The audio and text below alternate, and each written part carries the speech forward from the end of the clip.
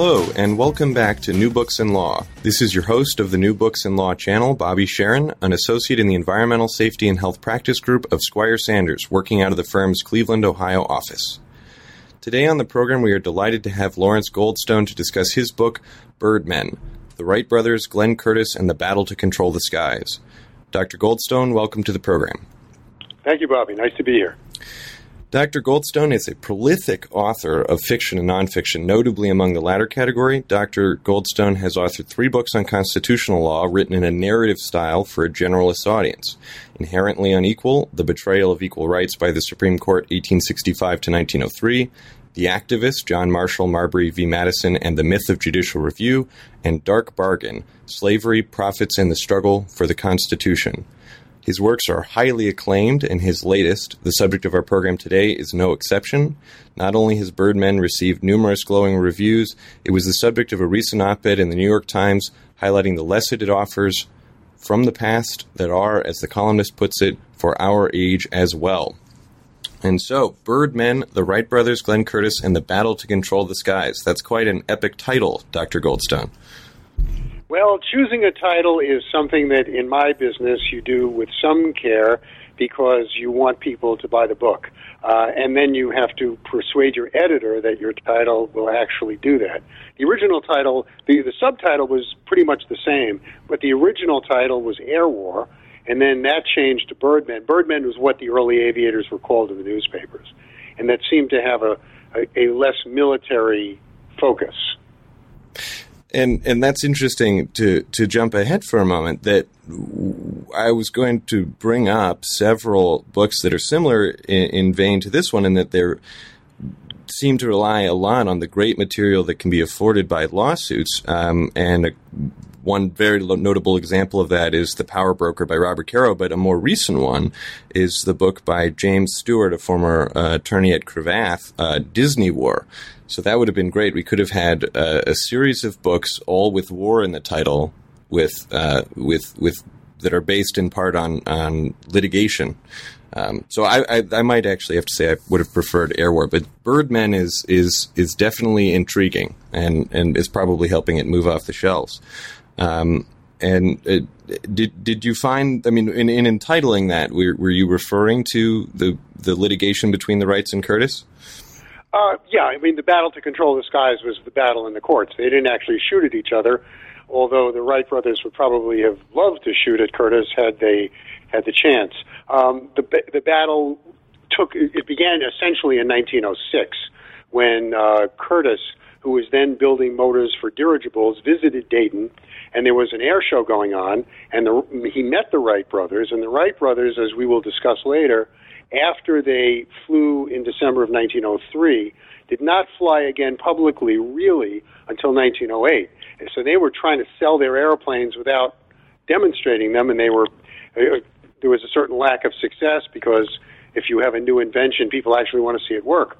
So Curtiss visited, and what transpired, how much information Curtiss got from the Wright brothers has been a subject of contention now for over a century, and how much information the Wright brothers did transmit to Curtiss probably was the pivotal question in early aviation in America. And so the title is Birdmen, and the physical book is it's a hardbound volume published by Ballantine Books, and on the cover we have a picture. Can you talk a little bit about the cover picture? The picture is actually of neither Curtiss nor the Wright brothers. It is a picture of a man hanging from a glider. The original, the evolution of aviation at the very end, in the last decade before the Wright brothers flew, was fascinating. There was a German named Otto Lilienthal who took over 2,000 glides with man-made wings. You know, whenever they show on the TV, whenever they show crackpots, they always show people strapping on wings.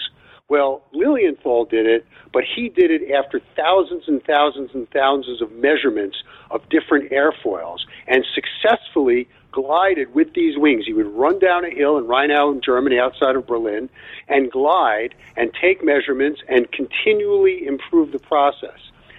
So the first movement toward powered flight was unpowered flight. So there's a picture of a glider, a picture on the cover of a glider with a man hanging from it, because that's what they did, trying to figure out the best way to create an airfoil, which means actually technically means the shape of a wing.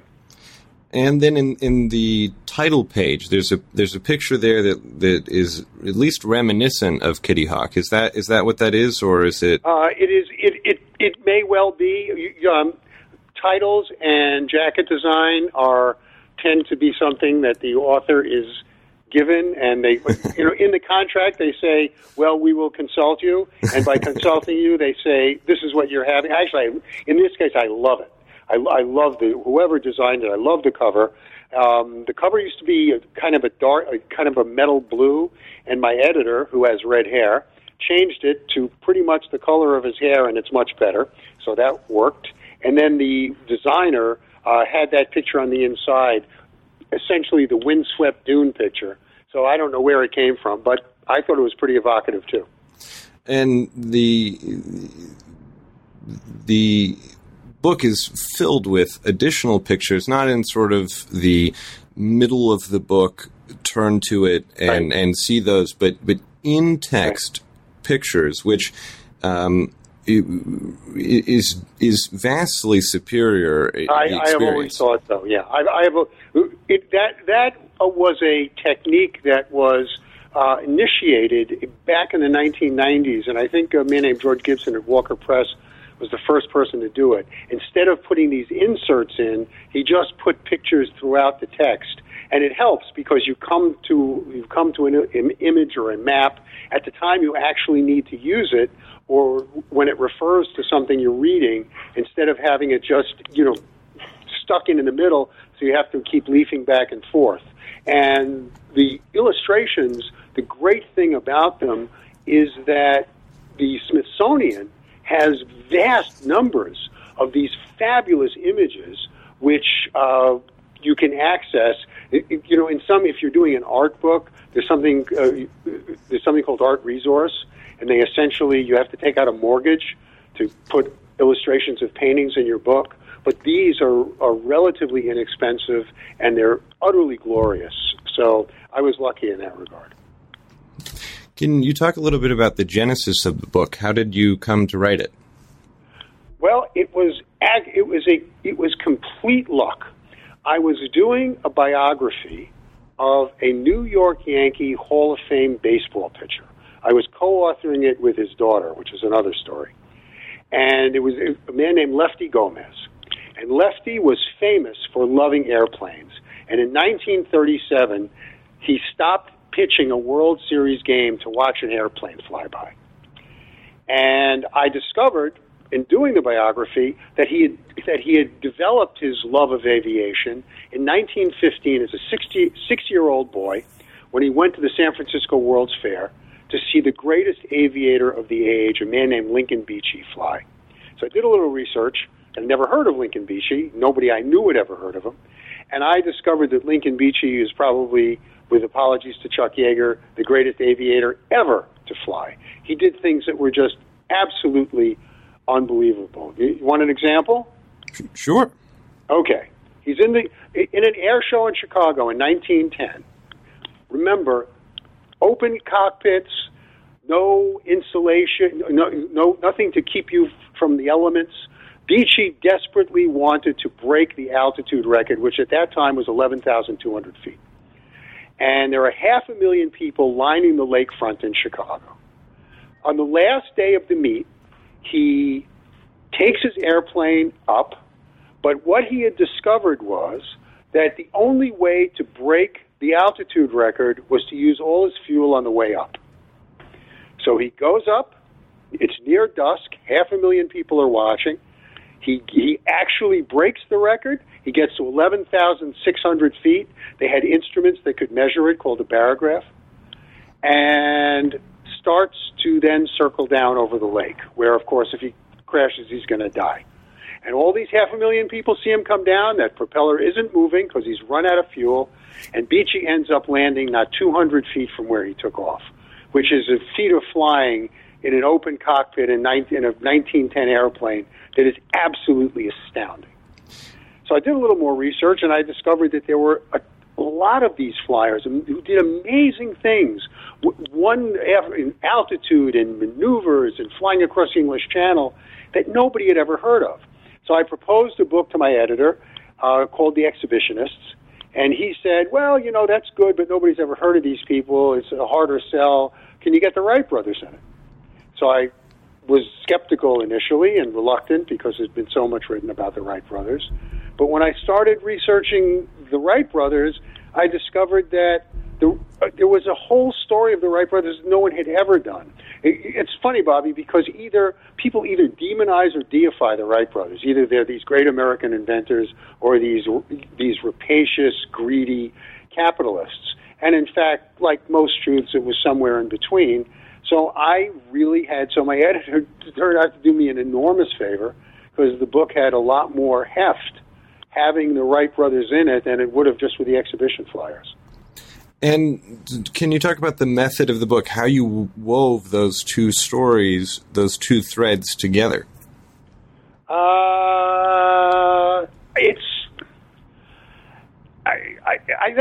That's a difficult question because it's something you do in the craft of what I do. It is a sense. I don't mean this to sound obscure, but writing, creating a story, creating a narrative that people want to read, that moves, what you choose to put in, what you leave out as extraneous. There's a lot of touch involved. What I saw here was that the panoply of events and people that played into early flight, there was no question it was a great story. Really a compelling story, fascinating, filled with personalities that were utterly wonderful. The patent case was not done in any of the previous books, not to any great extent. And also, the Wrights' spectacular failures as businessmen was not dealt with at all. So when the elements are there, you play around and you write. Somebody said, how often do you read a manuscript before you send it into your editor? And it's like it's over 100 times, because every time you go through, you're seeing something that either should be expanded a little bit or taken out or changed or moved. So there's just a lot of touch that has to do with it. I wish I could give you a better answer, but that's the one that actually is the truth. Well, and it definitely works together well, and it seems, as you said, you're very grateful to your editor for pushing you in the direction of the Wrights and then discovering this epic battle in the courts over the patent. And I guess I had always just assumed the Wrights had obtained a patent for a flying machine and then had it for their statutory term, but the story was much more complex than that, as related in the book, and so to sort of as a jumping off point, they never got a patent for a flying machine. The patent that they got was for a glider; it had no motor on it. The Wright brothers, for all of this pioneer patent, which I know we're going to talk about, never got a patent for a flying machine. And so this patent that they got is fundamentally can be traced back to a provision in the Constitution, Article 1, Section 8, Clause 8, that provides that Congress has the power to promote the progress of science and useful arts by securing for limited times to authors and inventors the exclusive right to their respective writings and discoveries. So to put that plainly, Congress can give authors and inventors monopolies. In the former case, we call it a copyright. In the latter, we call it a patent. And so here we have the Wright brothers and others attempting to discover ways to achieve heavier-than-air flight and obtain a patent from Congress. But in all of that, and this is really well illustrated by the book, is two discussions about these monopolies that Congress can give, and that is, how long and what should they cover? Is how much of a monopoly? And that is just an intriguing policy question that is played out in this story. One thing that's absolutely crucial to understand here is that the Wright patent was not granted based on any statute enacted by Congress. There was no law. It was purely jurisprudential, as one of my patent law friends told me, gave me the word. In, I think it was 1898 or in the late 1890s, Henry Billings Brown, who also wrote the separate but equal decision in Plessy versus Ferguson, in a case, Westinghouse versus Power Brake Company, Boyden Power Brake Company, defined a pioneer patent created from nothing, just on the court's belief that anyone who comes up with a radically new system, something that leaps, that takes the art and makes kind of a gap leap, a quantum leap, deserves a patent that not only covers the specific invention, but also covers all sorts of ancillary applications that other people might come up with.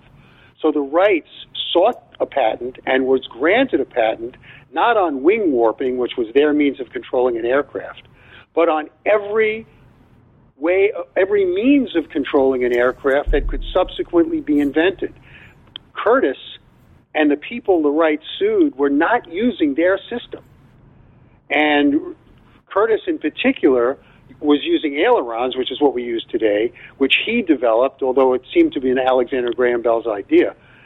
And the Wrights sued based not on their own, not on someone stealing their idea, but based on the breadth that the court had granted to patent holders of certain kinds of inventions. And so that breadth question, it as I said, it sort of is related or analogous at least to the term, because how long it is a similar thing to how broad it is. And exactly. And I like one of my favorite expositions on the subject of how we make that choice, or here in this instance, how that court was attempting to expand the breadth of these so-called pioneer patents, or to recognize broader patents in the pioneer context, is a great exposition of that is Macaulay's speech on copyright in the House of Commons on February 5th, 1841. So the House of Commons is deciding whether to extend the term of copyright. And this is something that happens frequently in the United States, but we don't get as good as speeches on it. And as he puts it, the principle of copyright is this: it is a tax on readers for the purpose of giving bounty to writers. The tax is an exceedingly bad one. It is a tax on one of the most innocent and most salutary of human pleasures. And never let us forget that a tax on innocent pleasures is a premium on vicious pleasures. I admit, however, the necessity of giving a bounty to genius and learning. In order to give such a bounty, I will willingly submit even to this severe and burdensome tax. Nay, I am ready to increase the tax, if it can be shown that by doing so I should proportionally increase the bounty. And that's really the rub here. We never get speeches like that in Congress. Have you noticed that? It is a perennial disappointment that we do not have a Macaulay in Congress to give speeches like that. I agree, but ostensibly, this judicial decision was hoping to increase the bounty of something, and that being more pioneering patents, right? Well, I don't know, but if you really need to discuss this, you've got to take a step back. Every economic system begins with free trade. You have no law regulating anything. People are trading one with another. Laws are enacted, statutes are enacted, controls are enacted in order to deal with abuses. The essence of a patent says, if a person has put in time and often a great deal of money into developing an idea, he or she should have the benefit of that idea and not simply have it stolen by someone else. So without the patent system, what you have is the ability of someone who has put in no time and spent no money simply copying the idea and selling it. So even for the most passionate defenders of free trade, the patent system is a control that almost everyone, probably not everyone, but almost everyone agrees is necessary. And how much of that control you give, how long, how broad, how specific, those become policy questions. Those are no longer questions of philosophy, because once you've instituted a patent system, you have agreed that a person who develops an idea should be able to benefit from it economically, because that's what this is all about. But it is a question of what serves the public, what serves the technological advancement best. If your patents are too narrow, no one can build on the initial idea. And if your patents are not narrow enough, people can come and steal it. And that, as you said, is the rub. That is the problem that continually faces patent courts and patent examiners, and we're seeing now with Apple and Samsung and all the patent infringement suits that you have in modern technology. And so as a starting point, having done all of this research on and a great exposition of the process by which the Wrights did their initial investigations leading to their successes at Kitty Hawk, did it seem, was it evident that the patent system, not necessarily this broader pioneer patent possibility, but did the patent system as a whole seem to incent the Wrights to their work, or the others who were working separately from the Wrights to do the same thing? Well, you had it definitely drove the Wrights. They made no bones about it. They were quite open all through their correspondence. In fact, Wilbur Wright's last letter before his death in May of 1912 was not to his brother, not to his father, not to his sister, he never married, but to one of his patent attorneys, complaining about the loss of revenue that had been engendered by the suit dragging on so long. So there's no question about the Wrights and their desire for a monopoly. But for everyone else, you have this kind of dichotomy between the open source people, kind of like the people who do Firefox and Linux today, and people who were working with the idea of patenting something and making a lot of money from it.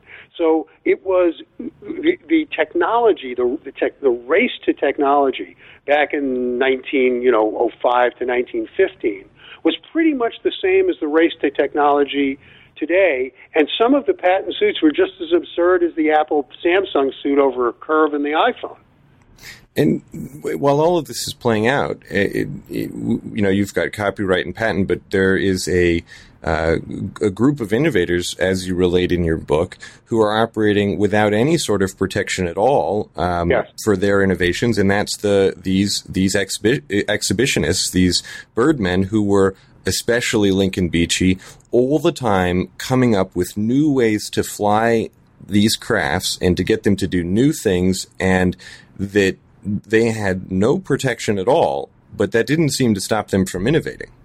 No, that's a very interesting point, because all these exhibition flyers began simply flying other people's airplanes and were not attempting to innovate at all, so obviously there's no patent that they would seek.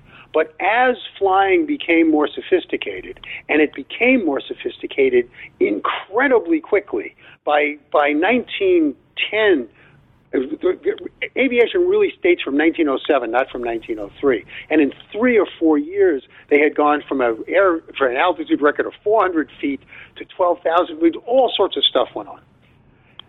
The exhibition flyers started making improvements on, not all of them, but some of them started making improvements on their own. But it never occurred to them to seek patents.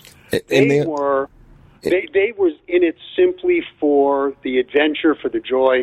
Some wanted to make money, and a lot of the things they did to improve the airplanes was so they wouldn't get killed. But that was an entirely different mentality than people like the Wright brothers and many other people who were making airplanes to sell and wanted to make a lot of money from it.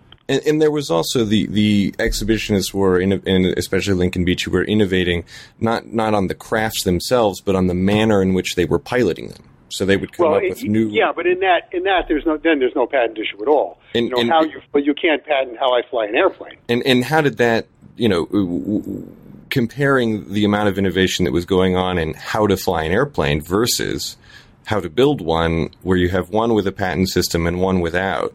Do you see differences in the two between how motivated people were in the one? No.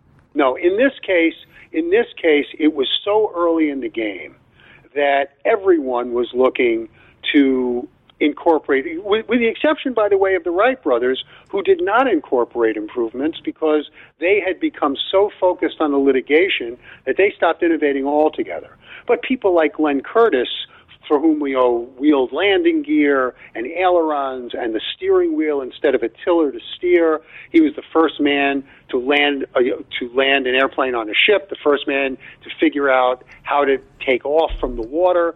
These innovations were all certainly to sell airplanes, but also because the art was so new that the curve was so sharply upward. You could come up with a new idea, and it changed everything. As aviation became more mature, you make improvements, but they're much more subtle and had much less of a dramatic change in the art. So you have a flyer. I'll give you one example. Lincoln, they used to have something on the front of a front elevator, which is like two little wings that stick out in front of the pilot. And the rudder is in the back and the wings, and so it looked like, if you looked at the top of an airplane, it looked like a T. Beechey crashed, as they did all the time, and the front elevator broke off. And they thought they needed it to get extra lift. Beechey took the plane back up without the front elevator, and it flew better.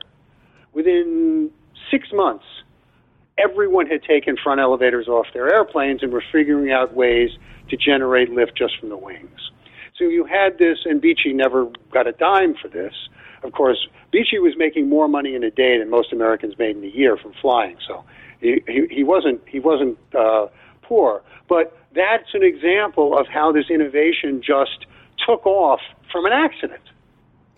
And so moving through the process of the story of the Wrights, it begins with the story that I think everyone is at least somewhat familiar of at Kitty Hawk and the building the wind tunnel, developing the airfoils, and getting the heavy than aircraft to take off. But the wonderful thing about the book is you realize that was only the very beginning of the story in some ways for the Wrights, and the very next thing they set out to do was to obtain the patent. To start with, the most interesting thing I found was how secretive the Wrights were following 1903. Yes, they didn't fly completely in secret. What they did, they flew in December 17th, 1903, and then they returned to Ohio, rented a field, and went about improving their airplane. And the first thing they did was they had filed for a patent in 1902 for the glider. Again, they never filed for a patent for an aircraft with a motor on it. They had filed for a patent in 1902 for their glider with this principle of control, wing warping, and they had been turned down. And people in Dayton told them, you've got to get a patent lawyer. So they went out and got this guy, Harry Tolman, who immediately filed for a patent and told them, don't put a motor on it because in the patent application, because that will make it much more complicated. You will have to demonstrate this for the patent examiners, and it'll take longer. Just do it for the means of control, which they did. It was finally granted in 1906. Until that patent was granted, the Wrights did not want anyone that mattered to see them fly. They did a little at Huffman Prairie for a while in 1904. By 1905, they had stopped flying altogether. They were so obscure and so unknown that in 1906, when a Brazilian coffee air named Alberto Santos Dumont flew a glorified box kite, basically bounced it from about 200 yards in the Bois de Boulogne, he was called the first to fly. And by the way, Brazilian children to this day are told that Alberto Santos Dumont was the first to fly. The Wright brothers were known as bluffeurs because they thought in Europe they said that these people never flew. Finally, in 1908, Wilbur and Orville, Wilbur mostly, understood that you were never going to sell an airplane you refused to demonstrate. He took it over to Europe, and it was amazing. They went from laughing stocks to gods in essentially 4 to 6 weeks, because people saw Wilbur fly and they had never imagined anything like this. But all of this secrecy really ruined the Wrights, because even though in 1908 they had the best airplane, by 1909 they didn't, and by 1910 their airplanes were obsolete. And while it seems like this was so counterproductive, all of this secrecy, waiting until they'd applied for the patent and waiting until it was granted before they showed anyone. But then subsequently, even with all the secrecy they did, am I right that a German court actually holds that something that Wilbur Wright had disclosed in a publication would prevent him from obtaining a patent in that country? Yeah, that was a peculiarity of German patent law, that if you had published anything about what you were doing, you didn't have to give away plans or anything, but just even alluded to what you were doing, you could not get a patent. And Wilbur, it wasn't his idea, an associate persuaded him to write 2 articles for the Journal of Western Engineers or something like that had been reprinted in Germany. And because of that, the Wrights patent suit, because they brought patent suit in France and Germany in addition to the United States, was thrown out. In France, they kind of won, but it dragged on forever, because the peculiarity of the French patent system was they could never decide anything. And in the United States, they won their patent suit against Curtis, and then won the appeal, but never collected a dime in damages. So that brings up this interesting international component before turning to the patent in the United States itself, where you have several countries deciding whether to give the Wrights a patent, and in the parlance of some, whether or not to allow the Wrights to tax other people who might want to fly, right. And that brings up the interesting issue of whether or not there was sort of a race to the bottom here, that any country that wanted to reward the Wrights would in some ways be diminishing flying, so maybe just let the other countries reward the Wrights, and then instead, is that what seemed to be happening, or no? I don't think so. You're dealing with governments, each of whom believe their system and their focus and their system of laws is better than anyone else's, and particularly when dealing with Germany and France, they essentially couldn't agree on anything. No, I think what you had here was the Wrights attempting to do this in a more sweeping way, and then the local, if you will call it a different country, local jurisdictions varying, and a different set of, the Wrights have to deal with a different set of challenges in each country. They became so frustrated with the French courts, for example, that they essentially, that suit was never really fully adjudicated, and Germany, they lost. They won, then they lost, and then of course, once the war started, then all of this became moot, particularly in the United States as well. But I don't see this as any kind of. There's no overview here. The Wrights, by choosing to pursue these suits in different countries, they took on the distinct possibility that 3 different legal cases, and it was 4 or 5 actually, were going to have to be adjudicated in different ways, and it turned out to be not a particularly good strategy for them. And speaking of strategy, so going to the patent itself, is they patent the method of control, rather than in a specific method of control. So they make 2 judgments, it seems. The first judgment is they decide to patent only a method of control rather than attempt to get something broader, which of course brings in the question of how likely it would get granted or how long. But then the other thing that they don't do, and maybe this is just looking back, it's easier to see, is they patent one method of control. They don't say, okay, we now know we can do this, now let's come up with all of the methods of control that we could think of and test those. Their patent covered all. They didn't need to do that. Now, from a practical standpoint, from a business standpoint, yes, they should have realized that wing warping, their method was a technological dead end, and that they should have moved to ailerons. But they didn't need to do any of this. Their patent, they were granted a patent that covered all of these different methods, even though they had never even conducted a single experiment with any of them. So they didn't need to do this. The Wrights got absolutely everything they wanted in the patent. The Wright patent essentially gave them the right, you will excuse the play on words there, to get licensing fees from every airplane that went into the skies. So now the patent is granted, and as you said, it was, according to the Pioneer patent case, it was incredibly broad. And now, as you said, they have this right sort of up in the air somewhere. There is a thing called a right to get these licensing fees. And then sort of everything else happens. And then you see this sort of transactional component to the patent system, which is the money doesn't come in automatically. So there's people flying at all of these different exhibitions. And the first phase is presumably the Wrights were to show up and ask for a licensing fee and negotiate. Which they did regularly. And in some cases they were successful, and in many cases, because wing warping was such a specific system, and because flying moved past it so quickly, other aviators and innovators said, this is absurd. Your patent does not cover our system. So it wasn't simply that people were running around corners trying to avoid giving the Wrights money. They genuinely believed that the Wright patent, that trying to enforce the Wright patent on more sophisticated systems was an absurdity. And the Wrights chased all these other aviation companies and innovators to the point that their system became that much more obsolete.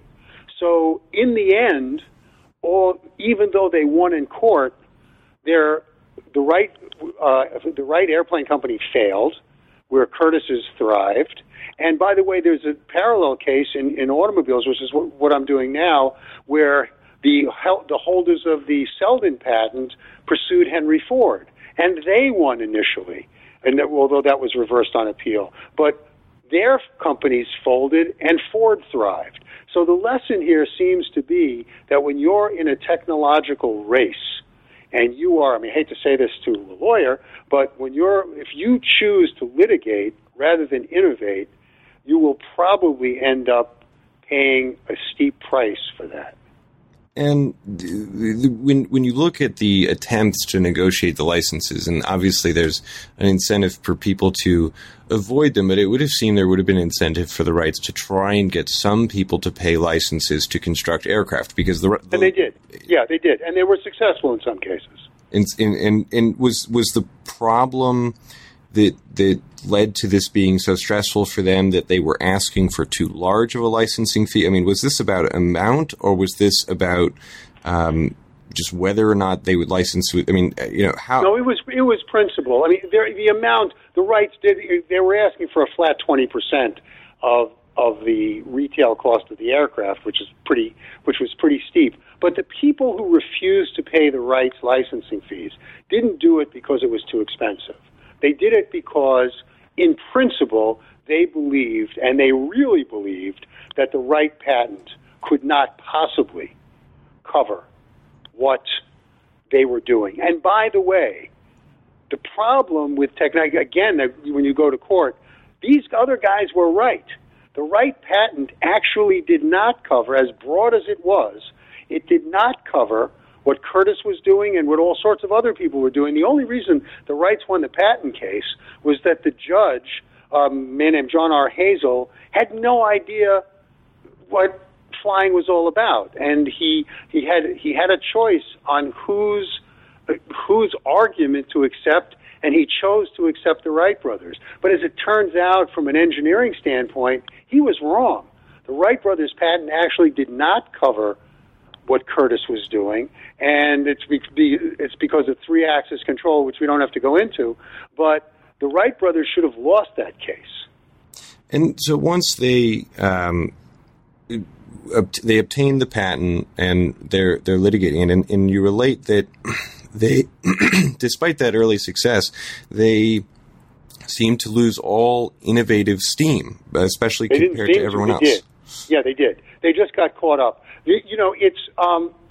it's kind of Ahab and the whale with Wilbur. And Wilbur, it's important to remember also that Wilbur these were not two equal brothers. Wilbur was the big brother in every way.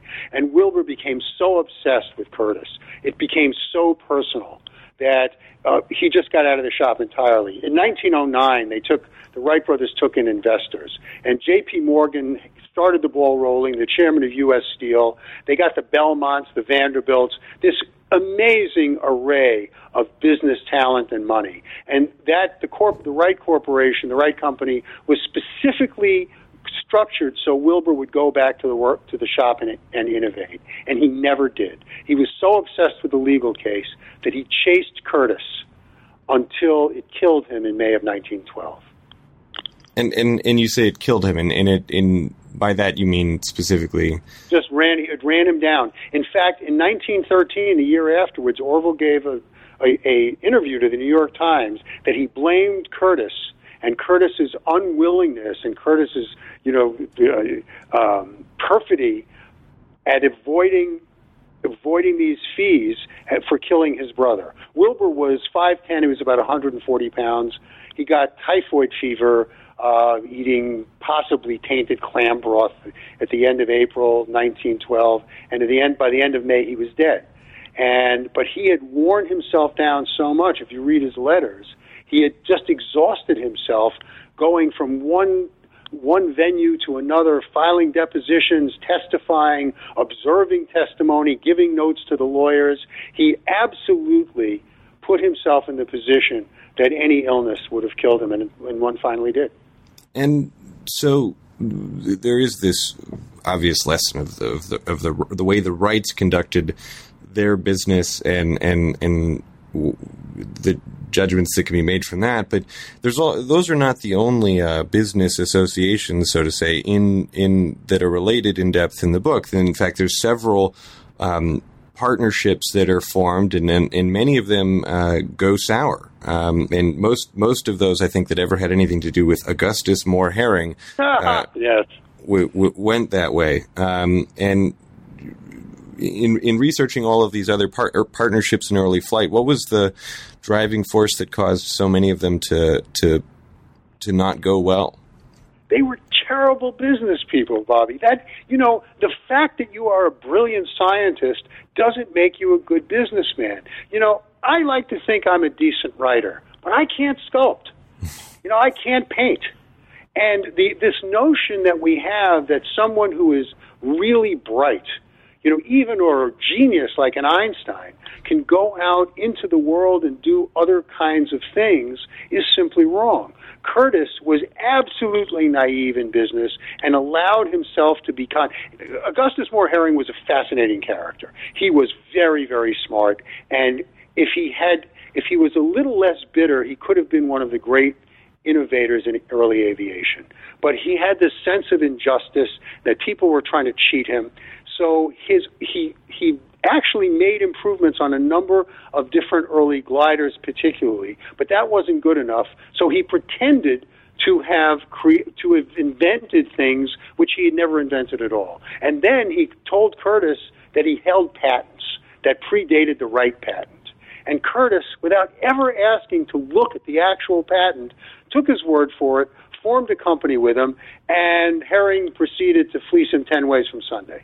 So you have all of this, and the Wright brothers were dreadful business people for the reason that I detailed, which is that, instead of going into the shop and making the products, when you had Vanderbilt and Belmont and a whole slew of Wall Street people and business people ready to go out and sell them, Wilbur chose to run the company himself, make management decisions, and his investors were furious, by the way, and ultimately bailed out on Orville. Wilbur was already dead.